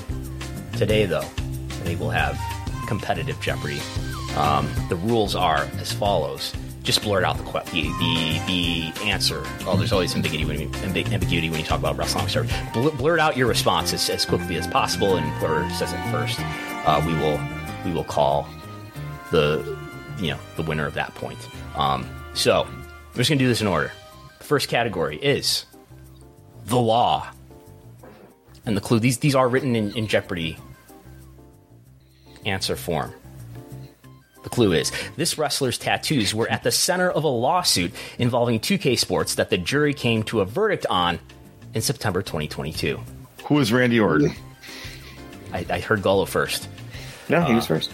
So we have one for Gullo. Okay. International television is next. Law category is over with. Now the rest are international television. Not the rest, but the following. With the exception of Brazil, AEW's programs will no longer be seen throughout Latin America on this network, effective September 30th, 2020. What is the Space Channel? Oh, I heard Jesse first. Yeah. 1-1. We have to wait for you to finish, correct? Let's establish that. I have to finish saying the last word of the clue. Okay. Next is also international television. In March 2022, WWE pulled its programming from the network called Match in this country.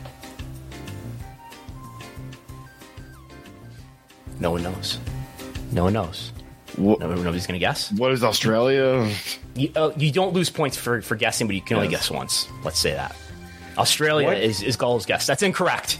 Jesse, do you have a guess? What is Spain? No, Russia is the correct response. Russia.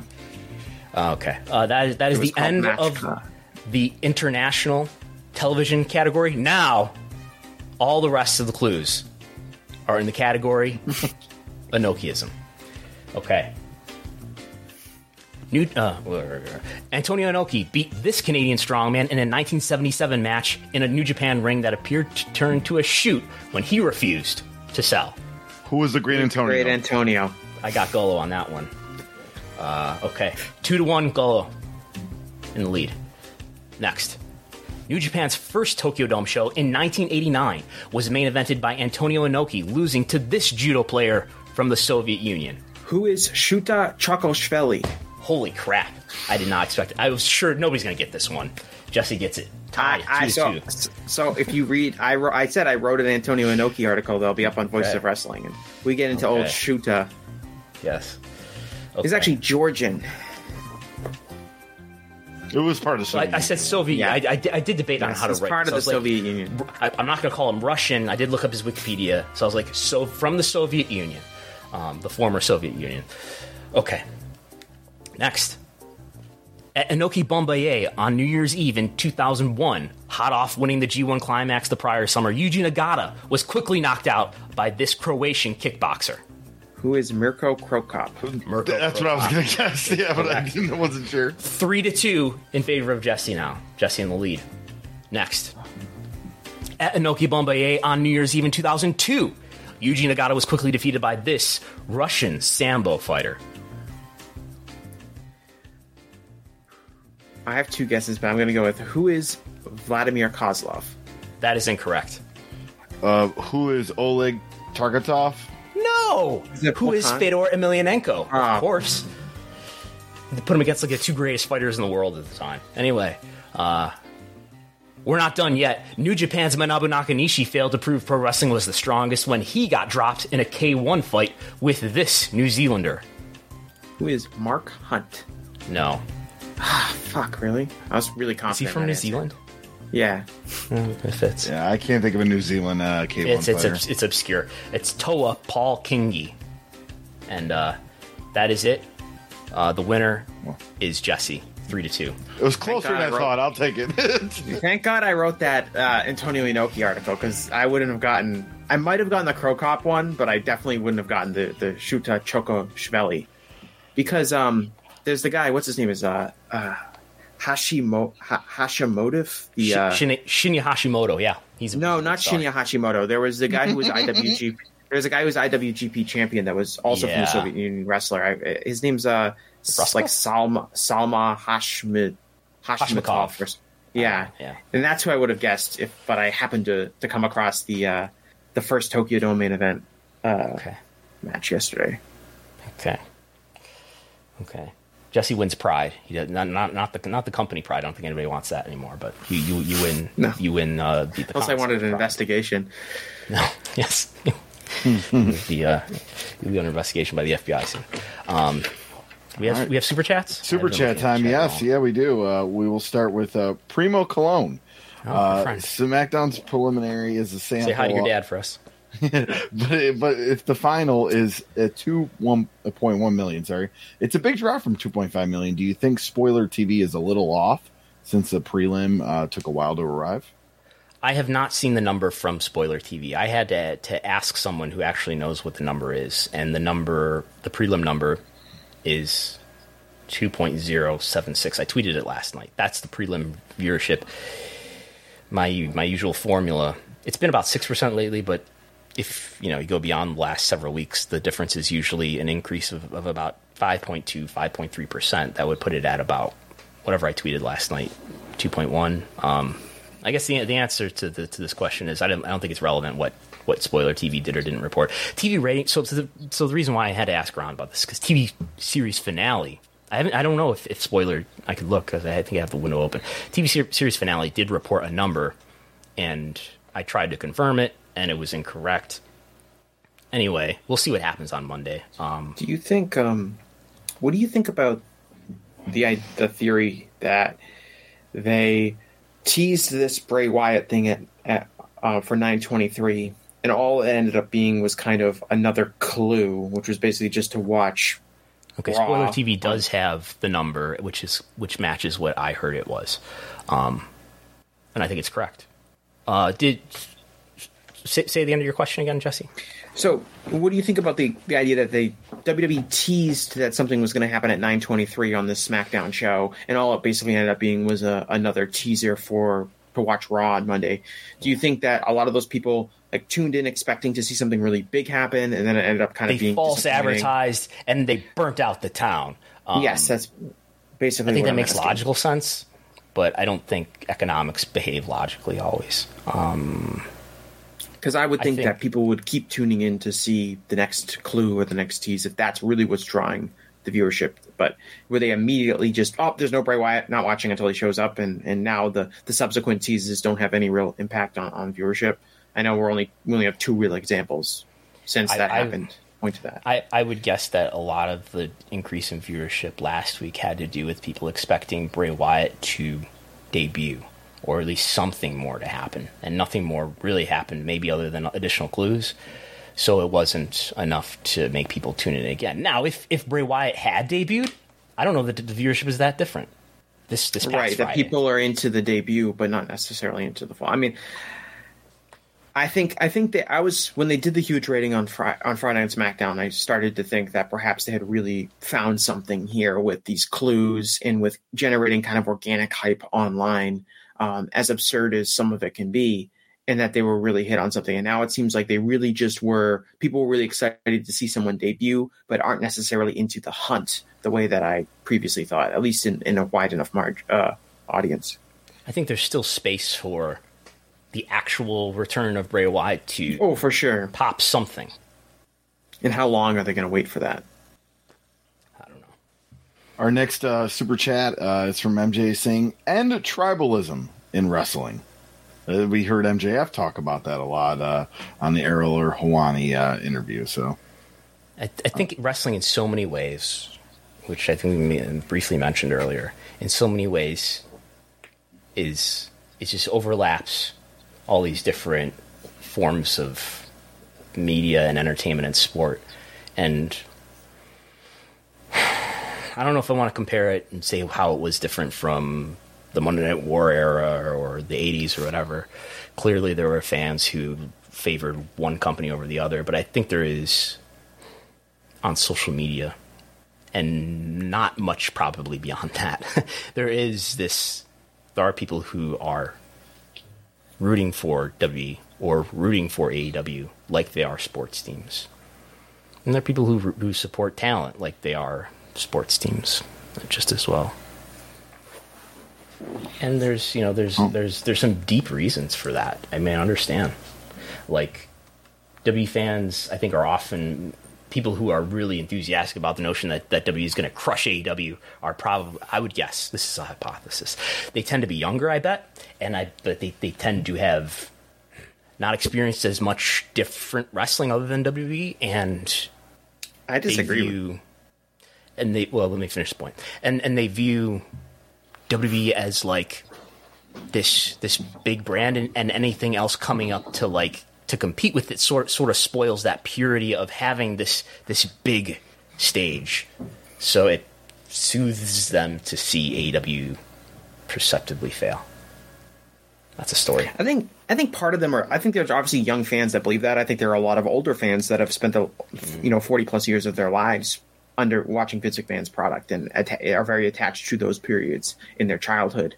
I think that there's, and this is true for everyone in society, that there are segments of people who are afraid of different things, afraid of new things that are different than what their accepted order is, and they feel threatened by alternative things. And wrestling is no different in the sense that they have a narrow-minded and specific view of what pro wrestling is and who can be in pro wrestling and who can be a star in pro wrestling and who can run a pro wrestling company and what it can do and what it can say and what it can promote. And those people feel threatened by AEW, and they don't want to accept anything new, and they don't want to accept anything different. And that's true for like any form of media or really anything in general.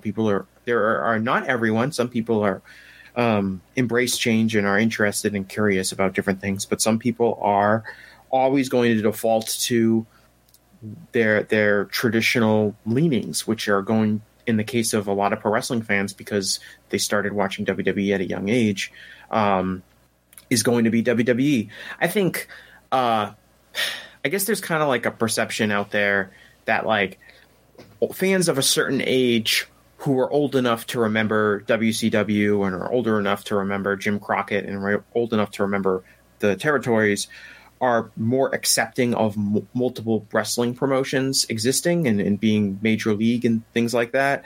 And there's plenty of logic to that. And that's maybe true roughly in the sense that older fans are more accepting than younger fans would be, I think, in some ways. But I also think there's a lot of older fans that have a lot of skin in the game in WWE preserving its dominance in the wrestling industry. I think there are a lot of older fans still taking a victory lap over how Vince beat Ted Turner in WCW, and enjoy the perception that WWE and Vince are the only people that can present pro wrestling, because that's what they know.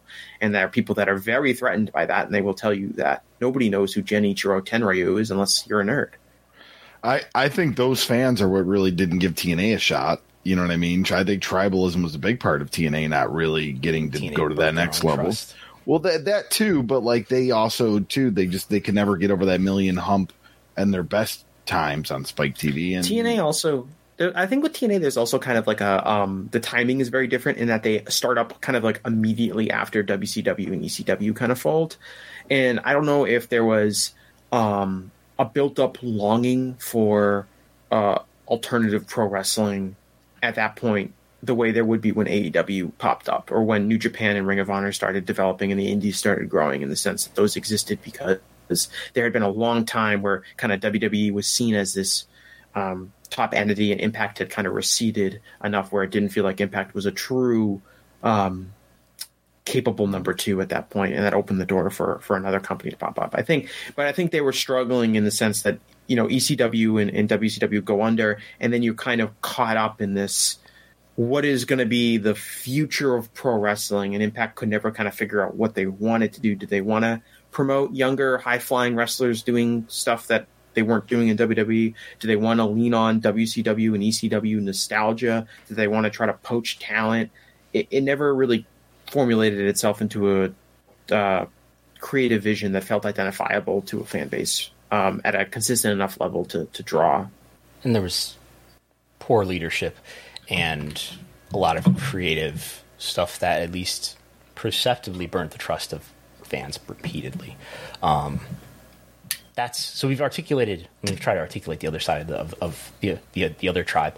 And there's an AEW fan who, I don't want to get to like minutia of the way that people react, in particular to me on social media, but there's a lot of hostility towards, coming from people who want to see WWE crush AEW, for example. And then there's people who I think up until recently, to me, seemed more reasonable, who were supporting AEW, and I believe that AEW was producing a better creative product than WWE was. Maybe it still is, but I think there's now starting to be a sort of a legitimate vocal minority, I think, in that I'm starting to see people who are supportive of AEW, who want to see AEW succeed, who are, waiting for the ratings are going to drop on WWE the following week, and I can't wait to see how that is.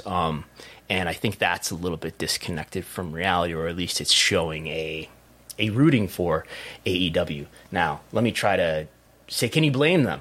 WWE for a long time produced a product that was very frustrating to watch, that held its fans in contempt for reasons that largely have to do with Vince McMahon and the world he created around himself. And yeah, that's for that reason. One more thing. For that reason, that's one reason why AEW is able to exist, is because it created a fan base and a talent pool that was not happy with the way things were happening in WWE. Right. So logically, AEW's strength comes from, in a lot of ways, a disinterest from both fans and talent in WWE. That WWE becoming weaker in that sense, allowed AEW to become stronger. And so if you're a big AEW economic fan, justice, Vince must pay.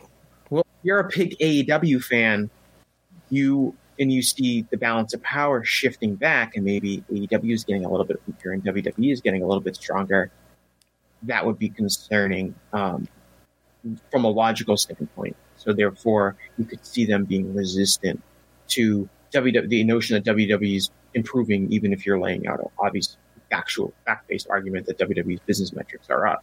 I think there is, the big difference for me at least, I guess, would be for WWE, the business metrics for WWE don't feel like they matter as much as they do for AEW, because AEW is a fledgling company that is still trying to establish itself as a major player on television and achieve a level of financial security that WWE currently has.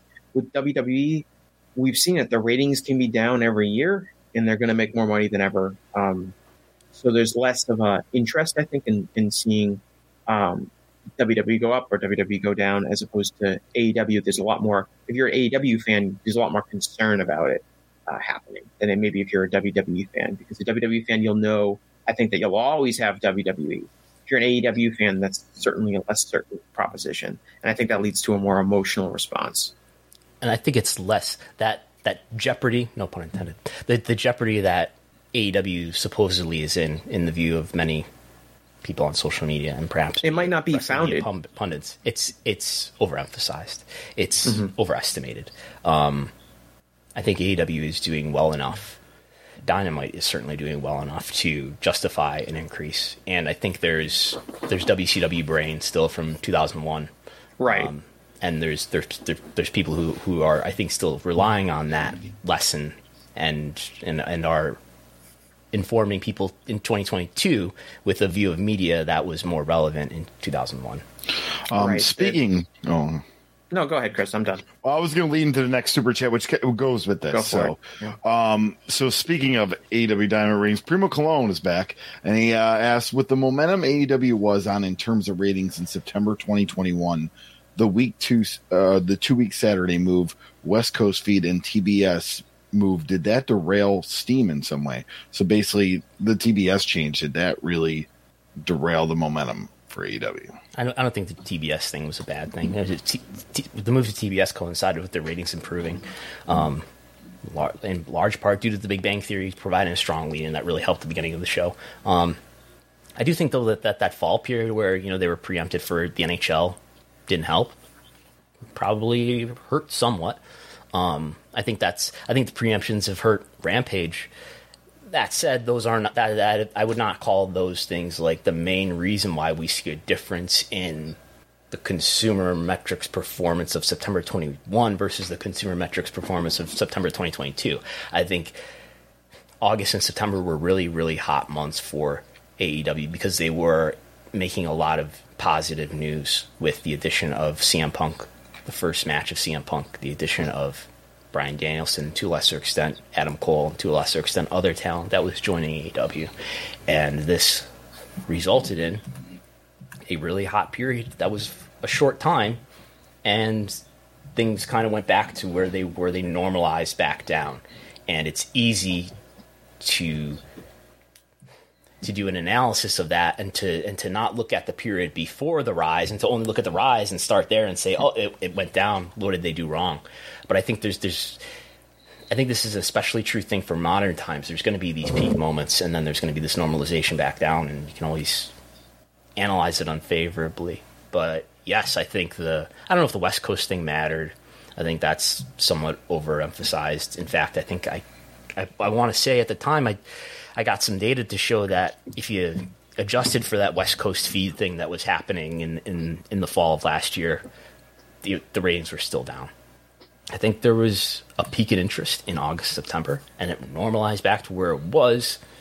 And I think the business was still benefited by the continued existence of CM Punk and Bryan Danielson to a lesser extent in AEW. But yeah, it was hot for a bit, and then it cooled back, normalized back off with some retained benefits.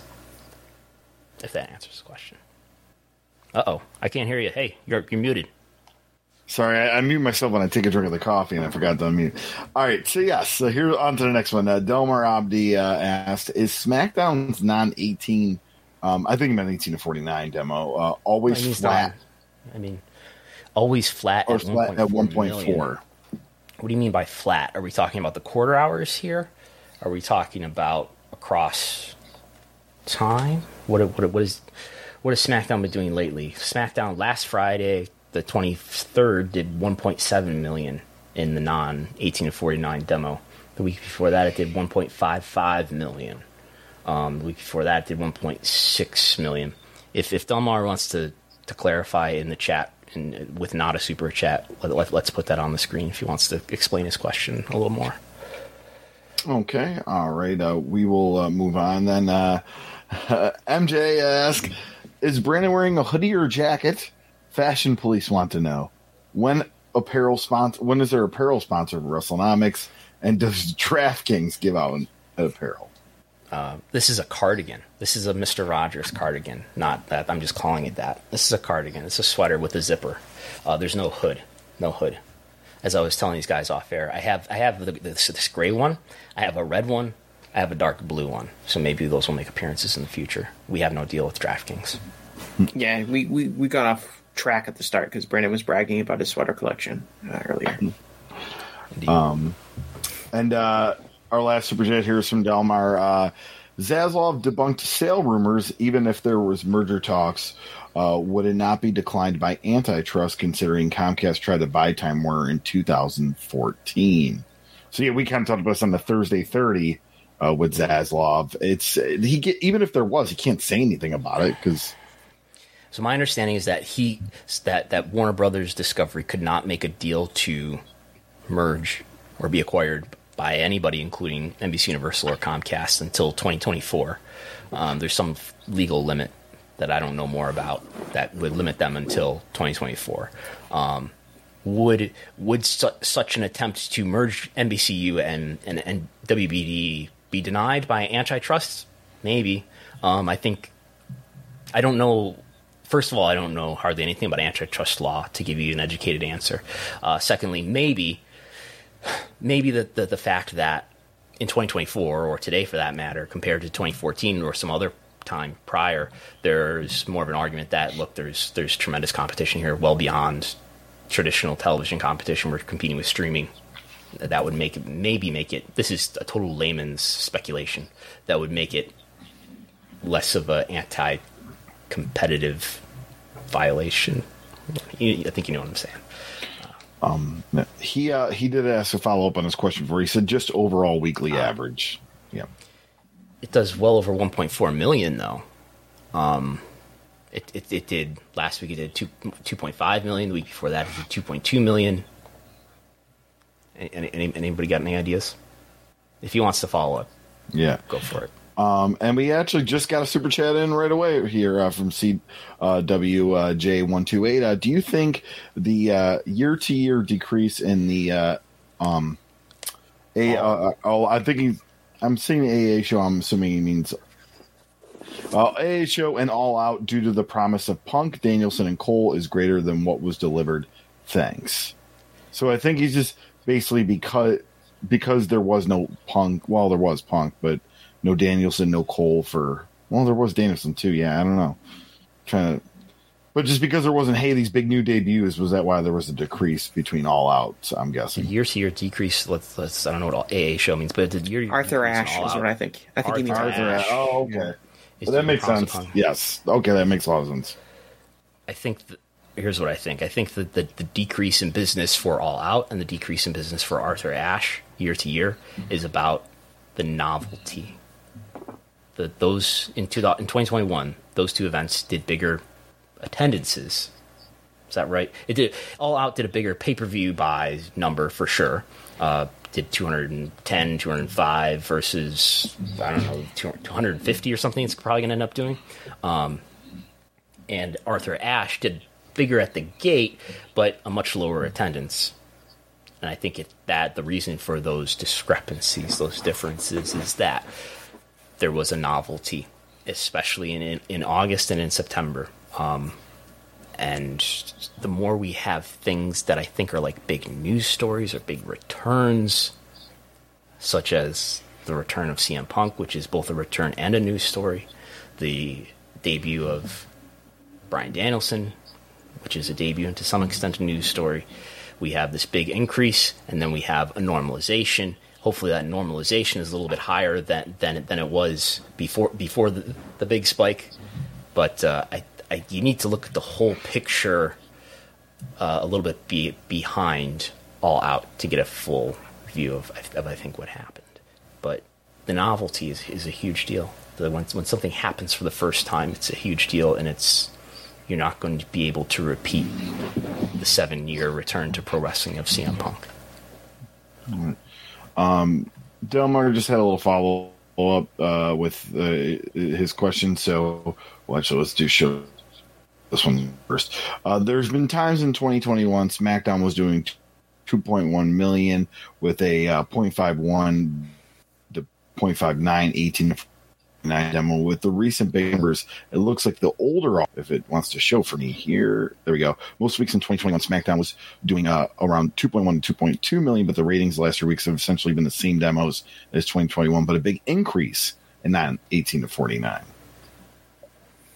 So what are we saying here? That the non-demo is almost completely P50 plus, and we just don't get the issue with SmackDown because it's on broadcast from Showbiz Daily. We don't get P50 plus data for broadcast, but it's essentially P50 plus. Most weeks in 2021, SmackDown was doing around 2.1, 2.2 million viewers, but the ratings the last 3 weeks have been essentially the same demos. I see. Okay, so the non-demo is much higher. So what's the question? There's an older audience. Is there an older audience? I mean, like, I guess the median age chart, though, if we look at the median age chart that I can put on the screen here, if I share my screen and go to the Chrome tab and go to here, share the screen, the median age chart that we see here, I guess SmackDown is going up a bit compared to where it was, say, a year ago, where it was right on this 55-year-old line, and now it's a few years above that. The audience is getting older, which is one of the weird things that we've seen here, right, between, say, Raw and SmackDown, where while viewership has, this is January, I don't know if viewership has been improving as recently as that, but it's an interesting phenomenon that we're seeing, right, where Raw is getting younger, actually, and what before Vince left, right? And is this even like... What is we're going to do some accelerate in the air here to make sure that this is actually looking at the most recent info.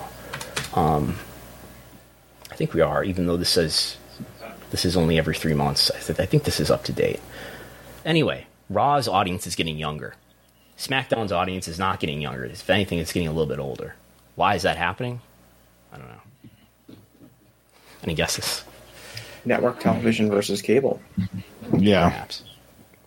But like I said, I think Raw, if we're going to talk about people coming back to the product, I think Raw feels like if you're coming back to the product because Triple H is in charge, I think Raw is more attractive to people than SmackDown. I also think SmackDown's being on a Friday night is much less attractive to younger people than Raw being on Monday night. I messed up the colors, so let's put this away because that's just going to be confusing. Okay. Anyway, yeah. All right, so that's where we have on Super Chats. Okay. No, that is it. Oh my God, we're almost at 2 hours. All right. Anybody got anything to plug? Just follow me, Chris Gello, Twitter, Instagram, Facebook. I got ESW this Saturday night in Buffalo River Works. Yes. 6 p.m. 7 p.m. bell time. Main evented by Kevin Bennett versus Kevin Blackwood. So I'll be working the back again. It should be a good main event. So. Mm-hmm. I've got a couple things. I wrote an article for voicesofwrestling.com on Thursday about Chris Jericho and kind of the role he has played in AEW lately as kind of like the veteran star. I've got an article on Antonio Inoki. It should be coming up very soon on Voices of Wrestling. I haven't quite hammered out the publication date, but it should be up either today or tomorrow. All that stuff will be teased out on my Twitter page at Jesse Collings. The Gentleman's Wrestling Podcast, which is on YouTube. We just had an episode. I was joined by Phil Strum from Under the Ring podcast, a pro wrestling discussion podcast on the USA Today network. Me and Phil actually work for the same company. We don't work in the same area, but we work for the same company. And so we discussed a lot about the pro wrestling media, kind of briefly went through like the modern history of professional wrestling media coverage, how AEW and WWE use media coverage and their media relations teams, the public's media literacy, the perception of wrestling media on social media, just a lot of stuff on wrestling media, so people can find that. That's on the Gentleman's Wrestling Podcast on YouTube. And at patreon.com/WrestleNomics, you can get the TV ratings reports that I put out nearly every day. We've been reporting quarter hours lately, too. We've been doing the Thursday 30, which is actually free for everybody throughout all of October. It'll become subscriber exclusive beginning in November. Golo and I will go online for 30 minutes and talk the latest news in the wrestling business universe.